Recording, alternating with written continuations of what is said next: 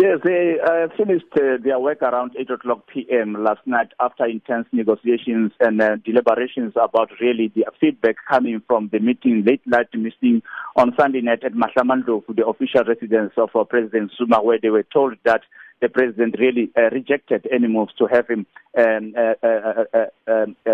bow out of office voluntarily. So this is one of the major conundrums that is facing the ANC. As you are well aware that we are going to be having the State of the Nation address on Thursday. There's so much pressure within the ANC, including the opposition, for the president not to be delivering that State of the Nation address in Parliament on the evening on Thursday. So that is why the National Working Committee, which has initially, in a fortnight ago, recommended that President Zuma be asked to voluntarily resign, they gave them the feedback to process what they've been talking about, the top six, during that meeting. So we're expecting, as per the rules of the ANC, that the National Executive Committee, which is the highest decision-making body within conferences, between conferences, will have to make that final call as to whether they really instruct the president to voluntarily resign or they pursue other avenues that are available to them in terms of forcing him to actually heed to what they want him to do. Tshepo, did they give any clarity as to what President Zuma's reasons were for defying that call by the ANC? We're not privy to most of the details, but what we are hearing from the people that the sources within the NEC is that he's not sure about his future because he needs a guarantees in terms of whether there will be immunity from prosecution. And I think that's the sticking point in terms of securing that, because the ANC, as you know, per our constitution, is the branch of the judiciary is very much independent. They can't secure the immunity of prosecution because you know that there are still lingering charges and cases that he has to face in court, so they can't guarantee that. But the issue of a dignified exit has been mooted by the leadership of the ANC, including Cyril Ramaphosa, who's the head of the ruling party himself. So these are the main issues that I think have been really debated and are going to be topping the agenda during the discussions in Cape Town when they meet tomorrow. Tshepo, I also understand that meeting was very heated and very fractured. What did you hear in this regard?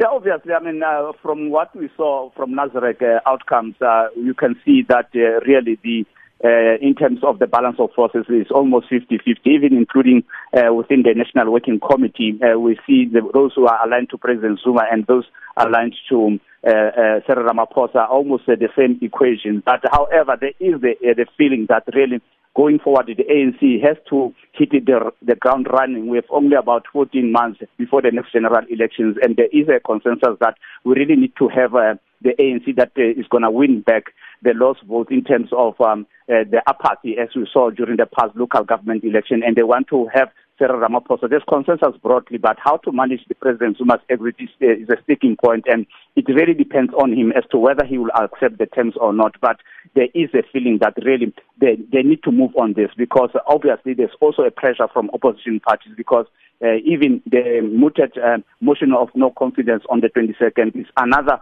conundrum that is facing the ANC, because most of the parliamentary caucus, if you've seen them recently during the debates and during the inquest in Parliament, they are starting to raise their voices. So there's no certainty as to whether the president will not be bowed out of office during that process when the motion of confidence of no confidence is staged on the 22nd. So they want to really manage this process and own it up. And the last thing that the leadership of the ANC want to do is to let the opposition to lead the way in terms of forcing the president out of office. Tshepo, did the discussions touch at all on those marches that took place outside Luthuli House yesterday? Yes, I mean, there was also a bad thing that we saw, I mean, about people being assaulted, especially women, which didn't reflect very much positively on the ANC and the spirit of unity. And as you saw the statement by the ANC Women's League, really saying that blaming the supporters of Cyril Ramaphosa to say that they are the people who are supposed to be championing the rights of women, and the people who are seen wearing SAFM t-shirts, they really highlighted that in their statement. So you could see that this is in a way a bad thing that is going to negatively impact on the brand ANC going forward. But however, there was a statement from the ANC to condemn that, and we saw that person reporting himself to the police station and the ANC in Gauteng, especially in the Gauteng region, also taking responsibility and condemning that. But those are features that we see on the ground, and that anxiety and that impatience to make sure that really these two centers of power are dealt away with. And you can see even during those marches that really they are very, very, very emotional on the ground. And that may be what we're going to be expecting when the NEC sits in Cape Town tomorrow, as to whether they'll be having those divergent views or they'll be able to coalesce and come to a conclusion that will satisfy all the factions. And just a final one, Tshepo, on the spokesperson of the ANC, as he reports that Pule Mabe has now been appointed the spokesperson, taking over from Zizi Kodwa. Yeah, that's definitely confirmed. The Pule Mabe, as you are well aware, he was former Treasurer General of the ANC. Youth League under Fikile Mbalula, unlikely nomination, that one, because initially it was said, we were reported last week, it was said is Dakota Lekwete from the Northwest Province, and he declined, and after that there were other canvassing for the positions, and then we had that Pule Mabe has back that position. And most of the people, even before that announcement was made, they were also touting Kenkekekana from Gauteng, but that has not happened. And officially, that is going to be announced tomorrow, that Pule Mabe will take over the reins from Zizi Kodwa to be the face and the voice of the ANC going forward. Tshepo Ikaneng, thank you so much for speaking to us this morning. And that was, of course, our reporter following the story, Tshepo Ikaneng. And we join on the line now for some analysis in trying to understand how the ANC may navigate this turbulence. Our political analyst this morning is Ralph Mathekg. Ralph, good morning, and thanks for speaking to us. Good morning, Sakina. Good morning to your listeners. Thanks for inviting me. It's interesting times, but it's also rough times in the ANC. So how does the ANC balance itself between pushing for President Jacob Zuma to resign or allowing him to resign on his own terms? How do they balance that? You know, Sakina, I think the whole thing, it started just very wrongly. I think one thing that the ANC got it wrong was to create unreasonable expectation that President Jacob Zuma will be gone by the State of the Nation time. And I think this is why the nation, people have actually been expecting that to happen, but it has hardened the discussions within the ANC about President Jacob Zuma's departure.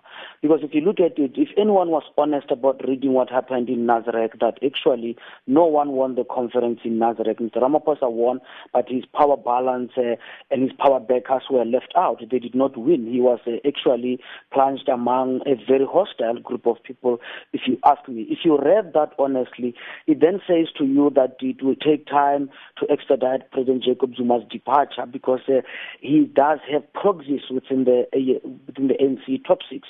So I think if they had done that kind of a work, they will not have raised expectations in the manner they did. But also what I find worrying is that consistently, when ANC members have got a wish about what ought to happen about President Jacob Zuma leaving office, they put that wish in the media and then go and try to negotiate it with their comrades. Already their comrades have taken a very hardened position on this. And I thought that it would have been better for them to expedite this thing behind closed doors and then give us a view based on the reality of what they're seeing in the negotiations, and then talk to the media about that. But they got themselves into this corner where now they are in a lose-lose position. I mean, they are greater risk if the motion of no confidence succeed. They are greater risk even if it fails in Parliament. So, whims and fancies aside, the two centers of power issue needs to be resolved. And, given the backing that both the president of the ANC and the president of the Republic enjoy within the ANC, surely this is something that needs to be resolved sooner rather than later. Indeed, Sakina, it has to be resolved very soon. I thought that maybe the best way to go about it will be for ANC members to say to the nation, just to be honest and say to the nation, give us time so that we can be able to undertake this discussion. We want to reground this discussion of President Jacob Zuma's exit. Can you give us 2 months? We'll come back. Let the people know the reality of what we are dealing with so that at least you can meet their expectation. Instead of being so hopeful dealing with a delicate matter such as this, you promise people you'll have it done in a week, and then a month down the line, it's not done and it's affecting markets. It's having all sorts of repercussions. And I think the ANC, it's not honest about its state. It is in a state where decisions such as this will take a long time, Sakina. And why would it take a long time? Why is it so difficult for the ANC to say to President Jacob Zuma, it is for this, that, and the other reason that we actually need you to vacate this position? Why are they finding that so difficult? Is this the smallanyana skeletons that are holding them hostage? I think it's more than that, Sakina. Of course, the skeletons do matter, but I think that we also need to note how President Jacob Zuma managed this party and the type of narratives that he left behind in this party. There is already a political project within the ANC that rejects anything that is preferred by the market. There is a political project within the ANC that has set itself to be an anti-establishment political project. And this is President Jacob Zuma's politics in a manner that he got some members of his party to actually believe that the markets are there to orchestrate regime change against his leadership and so forth, without acknowledging that his own leadership has been compromised because of corruption. That is one of the main reasons why he's being targeted, not because of his philosophy on how transformation ought to go about, because he had never been clear about that much earlier.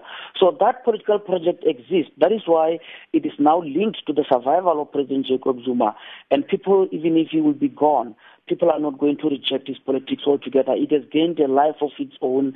And now you have his chief supporters, such as Pule Mabe now, as I was listening to you, is going to be the face of the ANC. Read into that, Sakina. Well, thank you so much. Ralph Mathekg, political analyst, speaking to us this morning. Sakina Kamwendo on SAfm.